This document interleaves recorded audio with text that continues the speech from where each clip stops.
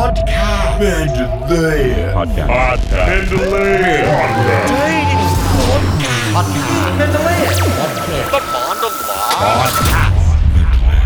Podcast. Oh, let's go, and let's go. Hello, this is Mendeleev coming at you with the Mendeleev Podcast. The place where you come and listen to us chitty-chatty about all of the different musical things that we do. All the different types of ways that we like to make art and music and the process and the lyrics or the melody or the harmony. It doesn't matter. Anybody has their own style, so we chat about it. That is what the deal is. And per usual, I have an awesome guest on today. A really good friend of mine from a long time ago. Her name is Megan Graney. She is a phenomenal singer, a jazz singer. She's a songwriter. She's dabbled in music therapy and sound healing. Things get heavy in this one. We talk about her own personal grief and swapping stories about trauma. It was a really cool conversation. I was honored to be a part of and host. So without further ado, this is Megan Graney. Did Brad it's Mandalay.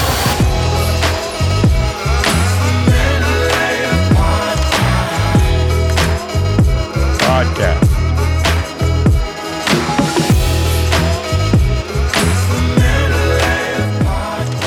And so, do you have experience in music therapy at all? No, actually, but I've been wanting to for a long time. Like, I went to Berkeley for music therapy. Okay, that's what I was gonna ask. Yeah. Was that your major that you ended in? Nope. Because when I first transferred there, I met a woman who was like a musical therapist for a children's hospital. And she was like, "Oh, you should come shadow me." And I was like, "Great." So we went to a hospital. It was near Alston. Okay. And when I came, I was like, I can't do this. Traumatic. I'm way too sensitive. Oh, yeah. Oh, my God. But it was life-changing because she did like a circle song, and there were children there with cancer and autism and a lot of learning deficiencies. So she was teaching them she would give them little percussion instruments. And it was the one time where there was one kid who had really delayed reactions to stuff. Like, I remember I sneezed and 15 seconds later he was like, "Bless you." Oh, whoa. And I was like, oh, okay. But that was like his thing. And then when we were playing the music, she was just playing guitar and singing, and they were like shaking their instruments, but he was shaking in time. It was the one time where his brain was able to do stuff in time and not have a delayed response. So musically, rhythmically. Right. Because interesting. During that portion, he was like, "Oh, I'm hanging." And he was singing in time. There was no delayedness with hearing conversation or stuff like that. That is incredible. Yeah. But then I asked her afterwards, I'm like, "How are you not depressed? This is a super heavy environment to be in every day." And she was like, "I don't know. I just love my job and I love the kids. So love helping. It's working out." And I was like, "I think I'm going to do music business."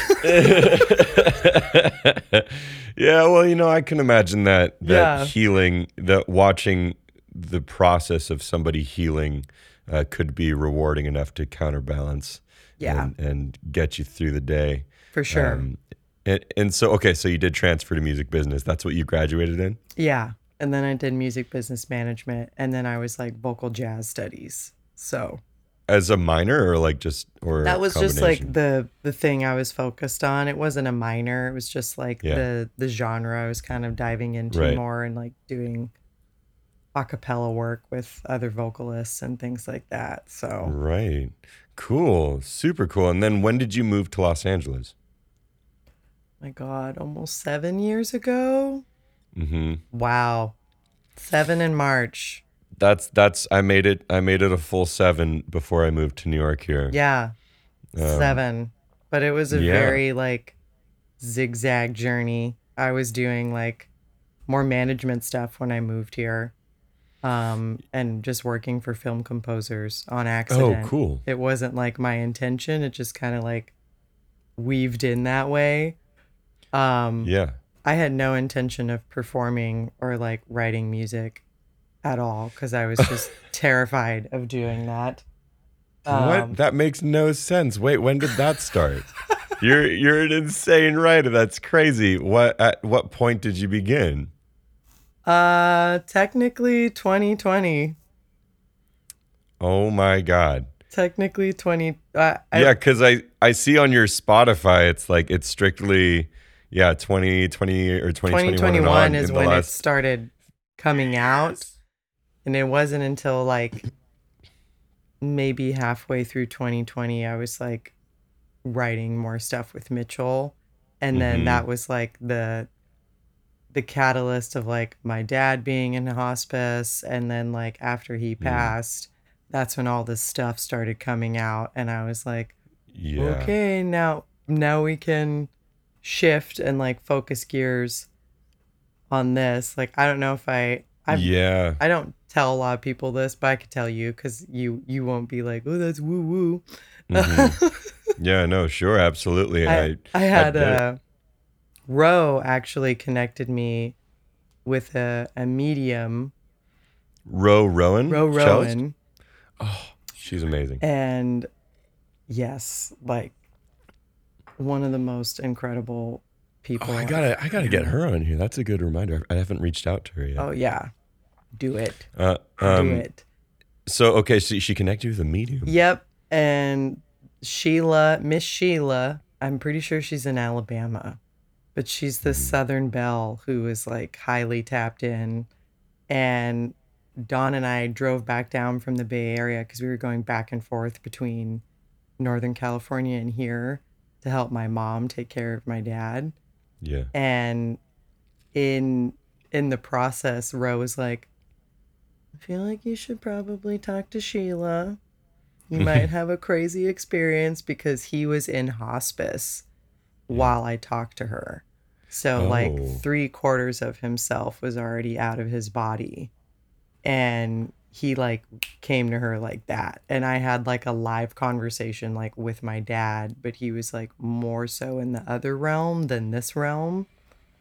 And his biggest thing was like, you need to start like making music and you need to start like putting it out. And I was like, okay. Wow. Oh my God. But it was wild. It was like one of the most honest conversations I've had with him. And ironically, it was through a medium. Couldn't be face to face. It had to be through a third party. Yeah. Interesting. Holy heck. That's so intense. And I mean, whatever it took, I'm so glad that it got you to start kind of diving into that process. And so for me, when my mom passed away, a lot of what happened was that it almost like gave some sense of not urgency, but maybe importance to the words that I was saying, and only within myself. I cared more about what I was saying. Not that in the sense of, I feel like I have something to say that others need to hear. It was more like, this is something that I need to say inside of myself. And I have a true intention and reason, more than I had ever in my life before. Not that I was writing sweet nothings for years. It was just turned into, for sure, some sense of solitude and let's see, it turned into a place of validation. And oftentimes I think when we lose somebody that is so close to us, let alone a parent, this really wise dude once said, it's like our parents are actually the buffer into the great beyond. And when one is gone, that buffer is slightly thinner. And For so sure. we can see farther and into this crazy universe.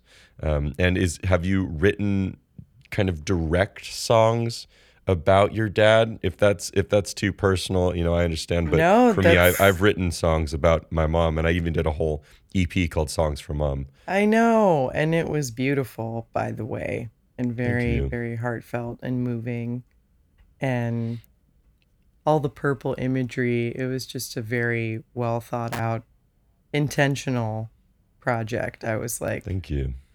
this is nice. We need more of this. Yeah. I see you oftentimes have purple in a Yeah. few of your album art, like So It Goes and everything. I definitely have a lot of songs that are about my mom's perspective and then also about my dad. Recently, Directly. yeah, for sure. They're not out yet, but there's a lot of them have themes of like betrayal and substance abuse and just like some pretty gnarly things. I think because he was sick for so long, he relapsed with alcoholism and just went into a YOLO phase of like, whatever, I'm gonna peace out. And then 12 years went by and we were like, Yeah. you haven't peaced out. Yeah. Oh my God. Oh yes. Yeah. My mom had been struggling half my life. It was about, I think for her, it was about 14 years before calling it quits.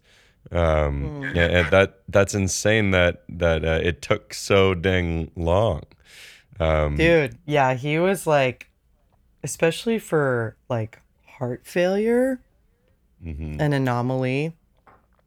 Truly, like Yeah. we had been in and out of hospital since I was in high school, so much that like his nurses and doctors would be like, "All right, Tim, we're gonna do the usual and See you next time." Oh my God.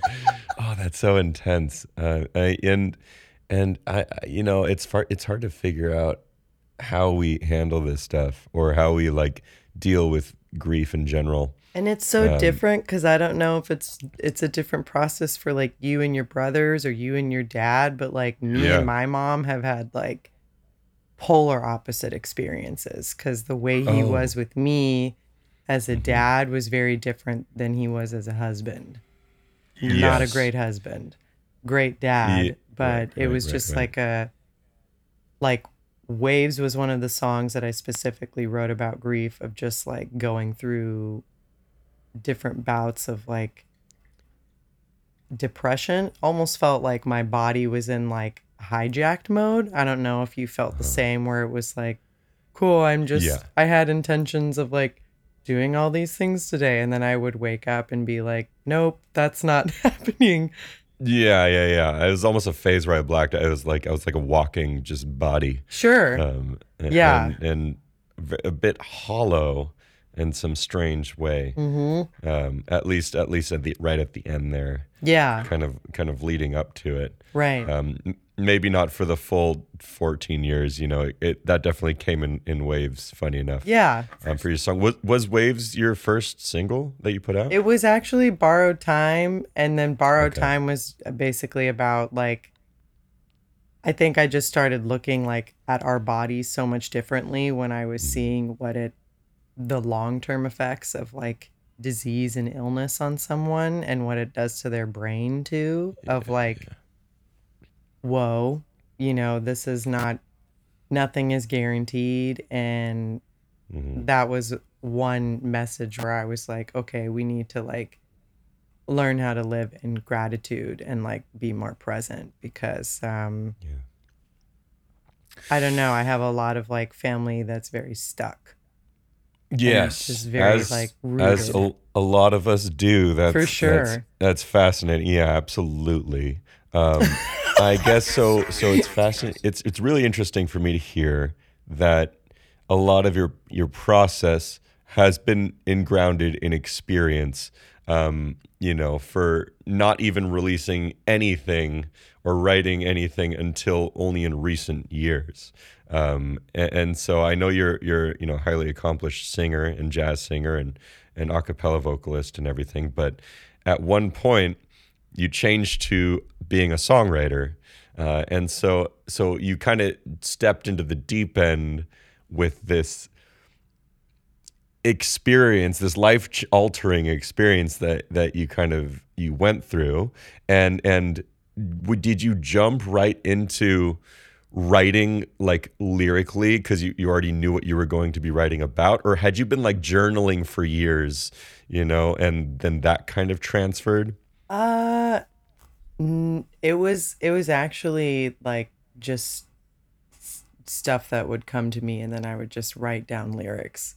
Okay. That's actually like my process is always lyrics first, like Okay. kind All of right. what you said earlier with your mom. I think like when I was witnessing everything like with my dad and then my family and then the dynamics of how people respond when someone's passing and the drama that ensues from it, because a lot of people get triggered by that, and Yeah. I feel like it brings out the ugly realness in everybody that everyone it's tries raw to like shit. stuff down, and then you're like, Yeah. whoa, our family is a lot. But I feel like everyone is like that on some level, because it's so Yeah. many different people's experiences trickling in. Yes. Yeah. So- Death does bring up so many buried things. Yeah. Probably more than anything else in this world. Yeah. I was talking to Balam on here, who our mutual friend Balam Grassi, whose mom also passed away, and we were talking about how he felt like there was this kind of protection that wasn't removed when she passed as much as more internalized. Like he integrated that level of protection his mom had into himself, and there wasn't like a separation afterwards. Is that something that you can kind of relate to at all? For sure. I know it's a bit heady, but we went I down a would, rabbit hole. I would say weirdly, and this might be harder for people to grasp, especially if they don't, depending on like their experience with like dimensions. But when he passed, like my life actually got weirdly better. I don't know how to say that without feeling 100%, absolutely. it was like, Yeah. I wanted to make a commitment to like nurture my relationship with him in the other realm, because the way he was here was just not serving me or my family anymore. And it was starting to get so hurtful that I was exhausted. Yeah. Like me and my mom were see. exhausted. I see. Gotcha. So it was just. And you're also been in this almost like state, as you said, of anticipation for, over a decade. And that's why it was like, it kind of felt like if someone tied like a tether to you and then you're on like a cliffside and then they were like, we're going to let you go. No, we're not. Yeah. We're going to let you go. No, we're not. Yes. It was just like this constant fake out expectation. Yeah. And like really stressful consistency of like fight or flight mode. And just like oftentimes having to drop everything I was doing, even career-wise. Like there were times when I had moved here that I had to go back and like. I'm sorry, back where again? Where are you from? Where'd you They're in the Bay. They're in the Bay area near like Berkeley and Oakland. Oh yeah, okay, great. Nice, got you. So that was kind of, I mean, I feel like I have a better relationship with him now that he's gone than when he was here. Because even when he was here, he got so different after 12 years of just being. I mean, if I thought about it, if I had to stay in a chair in the same room every day for 12 years, yeah, that does something to you. Oh yeah. You kind of feel like a prisoner in your own body. And yes. So it's like the way his output was very limited.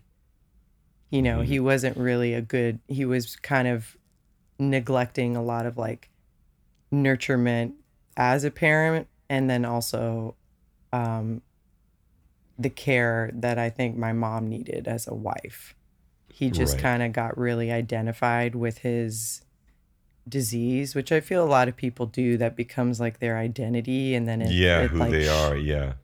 and then it just Such shifts how danger. they operate. He was very into like victim mindset and like Oh shit. Okay. yeah. And my And so dad you needed to help more. That would derail your career or whatever kind of Yep. wave you were building at the time. Yep.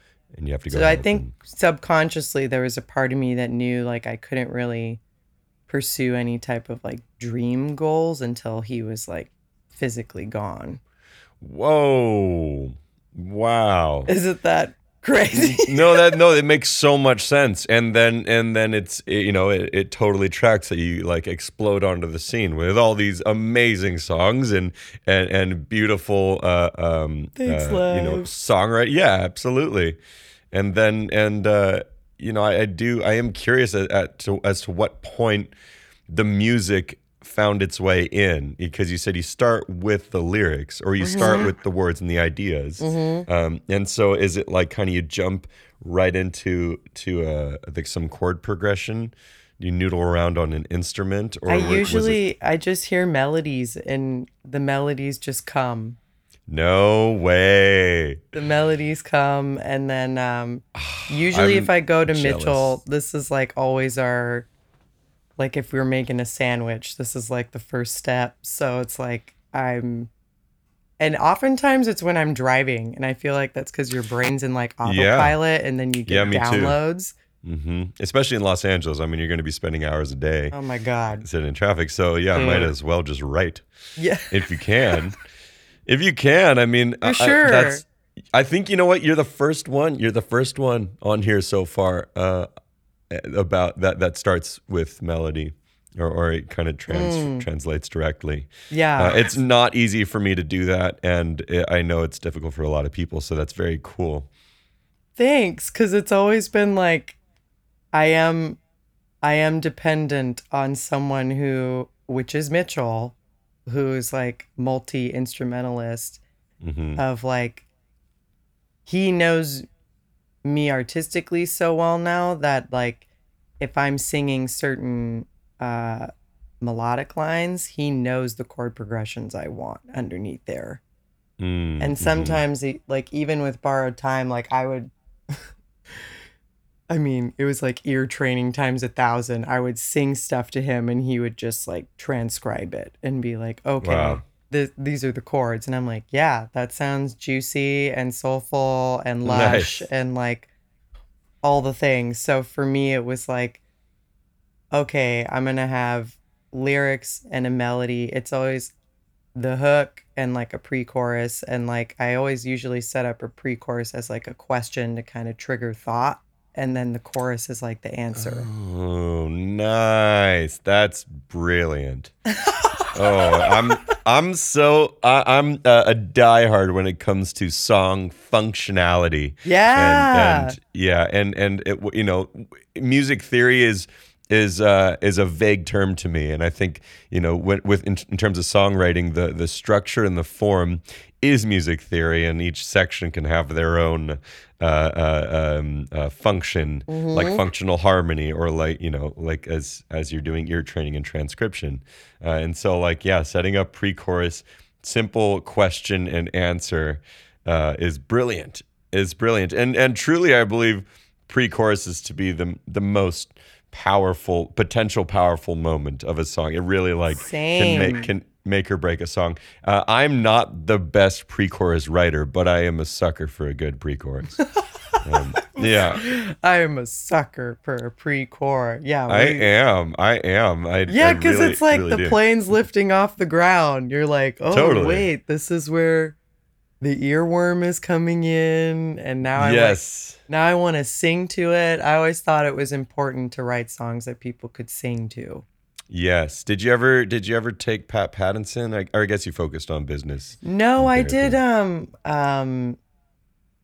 Livingston Taylor's class. Oh, of course. Yeah. Wait, were Yeah. we in that? We weren't in that. Together. No, we weren't. No, I was. Yeah. Yeah. Okay, I would have been. I was there in 13, or at least at the beginning of 13, because I graduated in 2013. Oh yeah. 2013. 2013, or maybe it was 2012. I honestly can't remember. Did you do both of them? You do the one in the red room? I did you had not the two. one in the red room. I did the one in oh my god. Yeah, whatever that building Boylston. was. Yeah, Is yeah, it yeah. Mass Ave? The Boylston one. Yeah, I know. That was number one. He did two, and then he did the one afterwards. Man, he was so intense. He would, Yeah. everyone would be standing up there on stage, and he would walk right up to you and look you in the eyes and say, "You are afraid right now," and in You'd be front like, of "Yes, everyone. I am." Yeah, you're like, yeah, I'm feeling terrified now that you're staring at my soul. For sure. He was so valuable for me.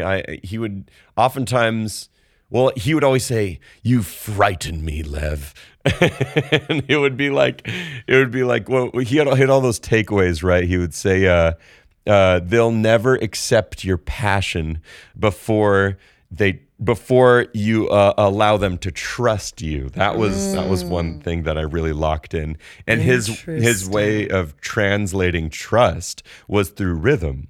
And so oftentimes, I don't know if he did this in your class, he would grab people's guitar, not me, but yeah, I've seen him do this to other people. He would grab their guitar and just like put on a stank face and tap his foot and do like some like super slow groovy thing, and then just like sing a very simple line over it very confidently. Yeah. And it was insane how it was just like, as long as you're just locked into the groove, everyone could like relax and trust that everything was going to be okay. And so I took that to heart more than any other takeaway in his class. And honestly, it's been life-changing, because I do get crazy and I do scream a bunch and I do just let loose and go wild. But I've seen people, if it's too much too fast, or I've seen people get like afraid, or so as long as I'm like really locked in, all it takes is like 10 seconds of that. And then they're like, "Oh, okay, he's good. He's fine." And then they can, then I can do anything after that. He did do that, and it was always very the simplicity was always like the takeaway for me, where I was like, yes. Okay, simple is good. We love simple. Simple is good. And and the other thing he said that struck me was like, there was a few, because he made everyone sing a cappella too, which is like right, terrifying also in general, but it's like it's like a real mirror of like, am I doing this? Yeah, strip it down. Yeah. And that is something that you're very familiar with, right? Right. And so then he would tell singers, especially if they weren't accompanying themselves, like, you're not even watching how it's landing with people.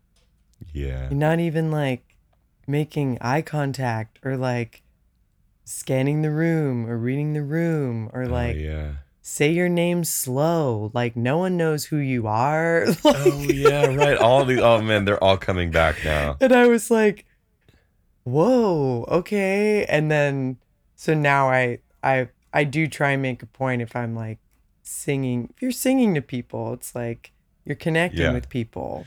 Oh, you're great at that. I love watching you connect with people in that moment when you're singing. That's a great point. And it could be really difficult in a moment. It can, because especially when you're wrapped up in your own thing. Yeah, and also just absorbing everyone's stuff in the room, depending on how everyone's day went, or or if they're like talking or like right. That's also back, like, especially if we're doing chill stuff. If you're doing like a nice slow jazz ballad and somebody's just talking. For sure. I developed this thing. I don't want to spoil it on this podcast, but all right, I'll tell you. Just do it cryptic. cryptic Yeah, mode. yeah, yeah. Well, it's for heckling. So I mean, for years I've been trying to figure out how I can manage people who are just talking, or get them to shut up. And I blatantly have like stood in front of a crowd and been like, "Would you please be quiet?" Like I've tried everything, okay, and sometimes it works, sometimes it doesn't. And if I start feeling like I'm getting trolled, I start to kind of troll a little bit back, and I don't like that side of me. So I try not to. And so what I started doing recently, and it worked. There was this show I was playing down in San Diego, and there were these girls in the back that would not stop talking. And this is a So Far Sounds event. And so, everyone's listening. It's like 70 people really quiet and listening, paying attention. And for everyone's set, they were just like whispering in the back. And so what I did was, or they weren't even whispering, they were just being obnoxious and drunk. And so what I did was, I do my like oming thing. Right. Right. I like oftentimes start that way. I started that way, and everyone's like locked in except for them. And I straight up just like, while I'm oming simultaneously, I literally do this. I like put my fingers up and I like say, "I see you," basically.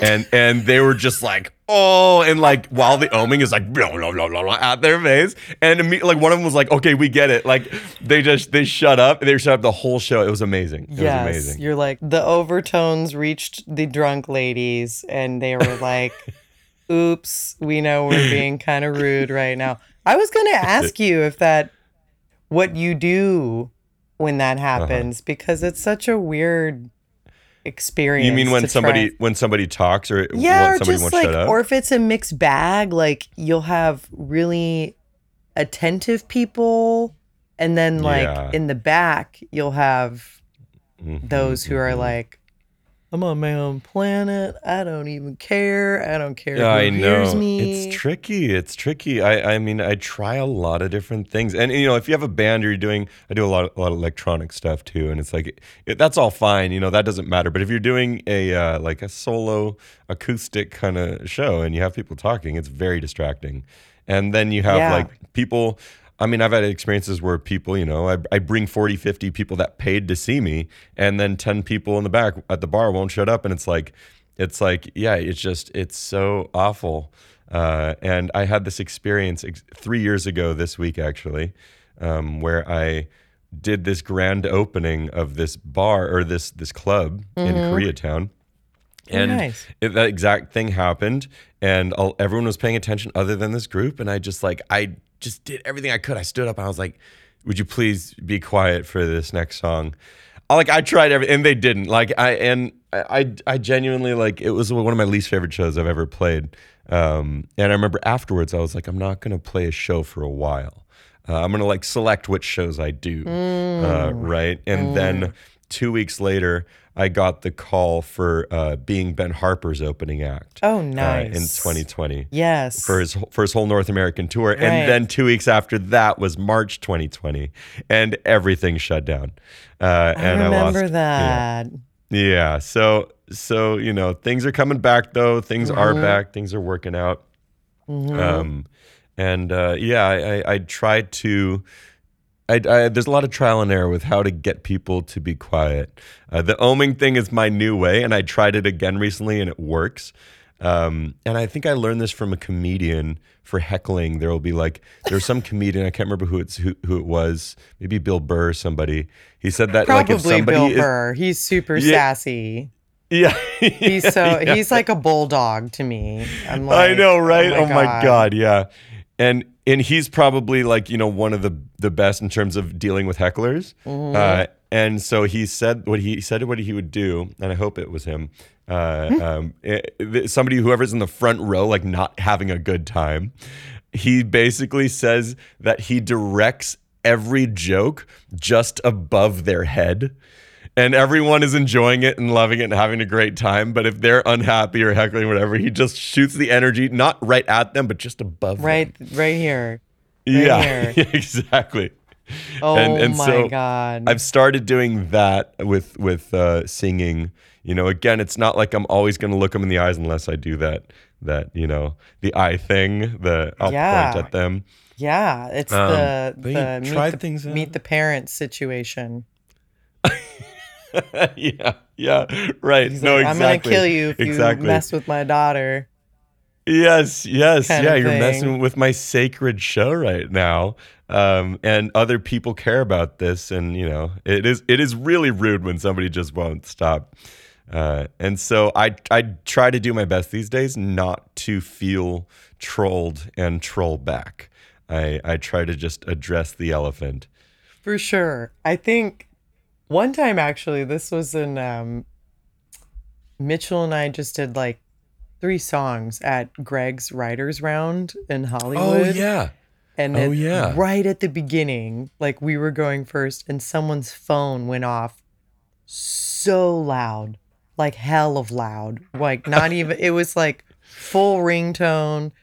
And I just straight up was Wow. like, if y'all don't turn off your phones, this is mad disrespectful. We are just prepping our butts off in order to perform for you. So please give us some Oh, courtesy. nice. And You were serious, Megan. I made it in a way where I was like, we worked too hard to like have these kind of things happen. So Oh, nice. So like, yeah, not even funny. no, it was like, it was funny and not like the other artists on stage because he has it Nashville style. So there was like 2 other people up there with me. Yes, right. They right, laughed and Mitchell Yeah. laughed. And I was like, so that my sass came out, but then it was like, everyone's like, oh, okay. They actually, Yeah. oops. Yeah. And that room can get a little rowdy. I've played there a few times. Yep.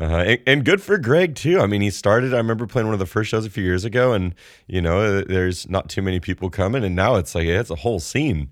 It's a community. Yeah. He's It like is. one of the few that's like trying to make a consistent thing, especially I feel like for people who just move here too. It's like a nice way to get your feet wet. And Yeah. even for people who just do it a few times over, it's like nice to kind of see how like new songs resonate with Yes. complete strangers. They have no Yes. clue who you are because it's always different folk rotating at Right. the bar.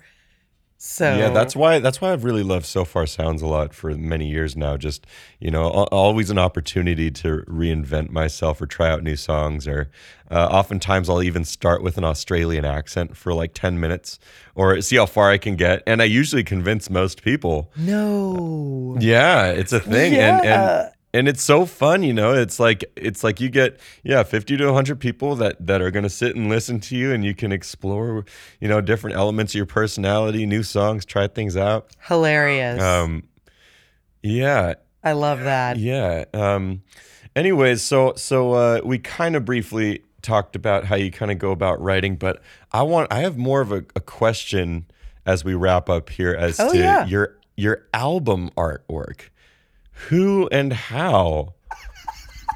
It's so beautiful and Thank it's so you. cool, and each one is so different. I mean, obviously there's the thread and a theme with you and everything, but they're so awesome. And I do all my own album artwork, so I do kind of obsess over this thing. Oh yeah. We wanted it to be like a full visual story from like start to finish. So, do you remember Jordan Brown from Berkeley?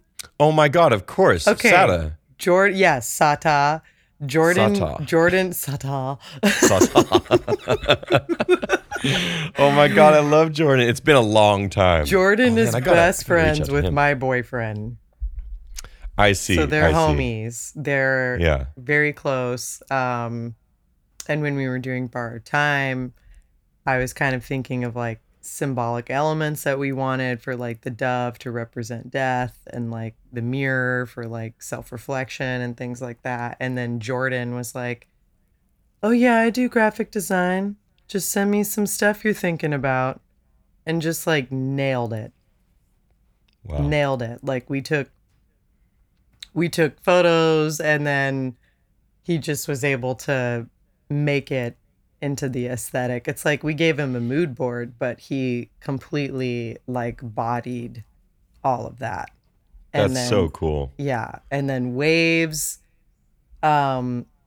Koki, who's kind of like a spiritual graphic designer on Instagram. I found her just from like the algorithm. and sent her nice. the song, and she was like, yes, I'd love to do waves. So we always try and do like a lot of symbolism embedded in the artwork. I love it. Yeah. And then Jordan also did So It Goes. So Okay. Yeah, that one really caught my eye. Yeah. And that's the most recent one, right? he did So It Goes. And then Don's other friend, Sean. Are you only releasing singles, or is there an album plan? So far, it's been singles. I'm just Cool. gonna grab my tea here because my voice is struggling today. Oh, dude, tell me about it. Oh yeah. No, I totally I totally get it. I mean, us God. with lower voices. Dude, it takes forever for them to get warm. It does. I've been Because talking they're about this. long. They're long. I started vocal talking about this at folds. shows because this shit is real. I I know I don't know if there's real science behind it, but like No, there is. truly believe No, the there is. lower your voice is, the more difficult it is to support. Like with your diaphragm, with your breath, it takes longer to get warmed up. Like I always wish I had like a nice airy higher voice. No. That was easy, and it's like no, this shit is difficult. No, I wake up every Lev, day. We're the cellos. We are the cellos. Well, you an upright bass. I'm a cello, but Yeah. but I mean, like my voice teacher I went to Sonoma State before Berkeley, and I had like one of the most classically trained women. She was like, "You got to do mezzo soprano stuff. You can do oratorio out. shit," and I was like, "No, I don't want to do Mozart. way. I'm always going to be the man in the opera. I don't want to do this." Yeah. So she told Wow. Yeah, she told me we can't have voice lessons with you at 11 a.m. because most of the lesson is going to be dedicated to warming you up. Oh, I love that. I so agree. Because I wish my voice teachers knew that. Yeah, and she was like, the way our anatomy is, when you have a lower set tone, your folds are longer and thicker. So Yeah. it takes way longer for them to actually get moving and like get that resonance that, especially into like your head voice and all those different registers. She was like, sopranos, it's like short and thin. So it doesn't take them that long to get really warm, but like lower sets. And that's when she said, she's like, just picture your folds like a cello. Oh, cool. And then like sopranos cool. would be like a violin where it's like Yes. short and thin. Yes. So yes. she straight up was like, this is going to be a thing for you for your whole life. You're just going to have Oh, to. man. It's like, it's a real It's a real thing. time That's dedicated mind-blowing. thing. I appreciate hearing that. I started even trying to talk about this at shows, and just generally how much more I'm starting to consider my voice to be sacred the older I get, and how I can't even talk to people at bars anymore. No. It's like I could sing all day, but the moment I start like talking loudly to a bar, it's like Same. it's just gone. And so I got to be really careful. And so I started talking about this with lower voices at shows. And the other night, I played a show a couple nights ago, and like three dudes came up to me and they're like, "I'm so glad you said something. I thought it was just me. No. I'm glad to hear that it resonates with you too." Oh my God. It's been a freaking like warming up. I have to Yeah. do like a neti pot cleanse to get my nose cleared out. Like I will Dude, do let's go. lip trills and humming for a while before I even start like phonating. Mm-hmm. And then we go for it. But yeah, it's a beast. It's It's a beast. I've been saying it's a wild horse, and I wake up every day to a whole new one, and I have to meet it where it's at, and reintroduce myself and wrangle it as safely as I can. Yep. And not push it or damage it. And I agree with you. That's the biggest thing if we're in big public spaces. I'm like, I'm not even trying to be a diva, but like me shouting, loud talking, this is gonna be bad tomorrow. I'm gonna I have a bigger tour this year that I haven't announced yet, that I'm gonna need to like have a like a notebook, like a notepad or notebook, or like type things, or even just a sign that says just I'm put a on vocal post-it rest. note on your chest and say vocal rest, thank you. Thank you. Peace. Much appreciated. Love you too. See you at the merch table. Yeah, because it's a very, very different process. That's why, like, if I remember we did like caroling gigs. Oh my God. Sometimes they would be like at 11 a.m. and I was like, Jeez. what? Why? And Yeah, even though I was an alto, I was like, all right, we're going to wake up even more early just to make sure this is like oiled out. Yeah. So Yeah. No, when I was actually on The Voice, our call time, at least for the chair turning part, the blind audition. Oh, right. That day, it was call time was like 4:45 a.m. And I woke up at 3:30. I woke up at 3:30 a.m. and just to like start warming up. I even like physically, I think I went to like the treadmill or something. And just like try to start getting awake. Believe it or not, I didn't actually sing until like 6 p.m. Oh, perfect. So you're like, I'm pulling an all-nighter. Kind of perfect. I was trying to stay. I was just trying not to fall asleep. People asked me if I was nervous, and I was just like looking for coffee. I could not stay awake. I would have been exhausted. I would have been on the floor. I took naps or tried to, at least. We had to like do interviews and stuff. I don't know how much I can talk about, but it was so intense how much I was just trying to stay awake. Yeah. And like I was even walking to the stage, like right at my time. I was like the last of the first wave, and they come up to me and they're like, "Sorry, the coaches need to take a 2-hour lunch break." And so I had to like, I was so ready. I mustered all of my strength, and then that happened. I was this balloon that deflated, and I was just like looking for places to hold on to, and and stay awake, or just needed caffeine. No, I was a mess. That was a mess. I would have been a mess. Yeah, that is a mess. Oh my God. 3:30. Those are for people who do nursing, doctor, any hospital work, or news anchors who are like, let me go into the 5 o'clock showtime, and now I'm up at 3:30. Those people go to bed at like 6 p.m. I know. Get out, dude. I wish. I'm lucky if I get to bed at like 1 a.m. nowadays. Yeah, that's what we do. I was up till 1 last night, like updating a one sheet for somebody, and I was like, oh, really? Oh my God. Oh, nice. Well, I do have a few more actually podcasts lined up today, so I am going to have to get off. But thank you so much for being here. I want one more question here. And this is the hardest one, so feel free to plug whatever. But what's next for you? The biggest intention for this year is to just be performing and actually play live and connect with people and use the music as medicine. So I love it. That's great. That's the biggest thing that we're just trying to. There's no album planned. It is. Even Mitchell's like, when are we releasing these songs? And I'm like, Mitchell Hauser, who we've been talking about, dear friend, he was on the podcast House Music. Yep. House Music Production. House Music Production. So all right, great, thank you. Is there any song you'd like to leave us with here that I could play, either from your Spotify or unreleased? Ooh, you could play So It Goes. All right, you could totally play So It Goes. I shall play So It Goes. Thank you so much, Megan. Thank you, Lev. It's so good to see you. Great. I'm stoked on this. And thank you for just being here, Megan. Thank you for asking me. You are the best. You are such a light in this world, and for sharing all of your love and beauty with everything that you do. So thank you. Look forward to hanging and singing when I'm back in LA. Yeah. I'll talk to you soon. All right. Bye, Megan. Bye.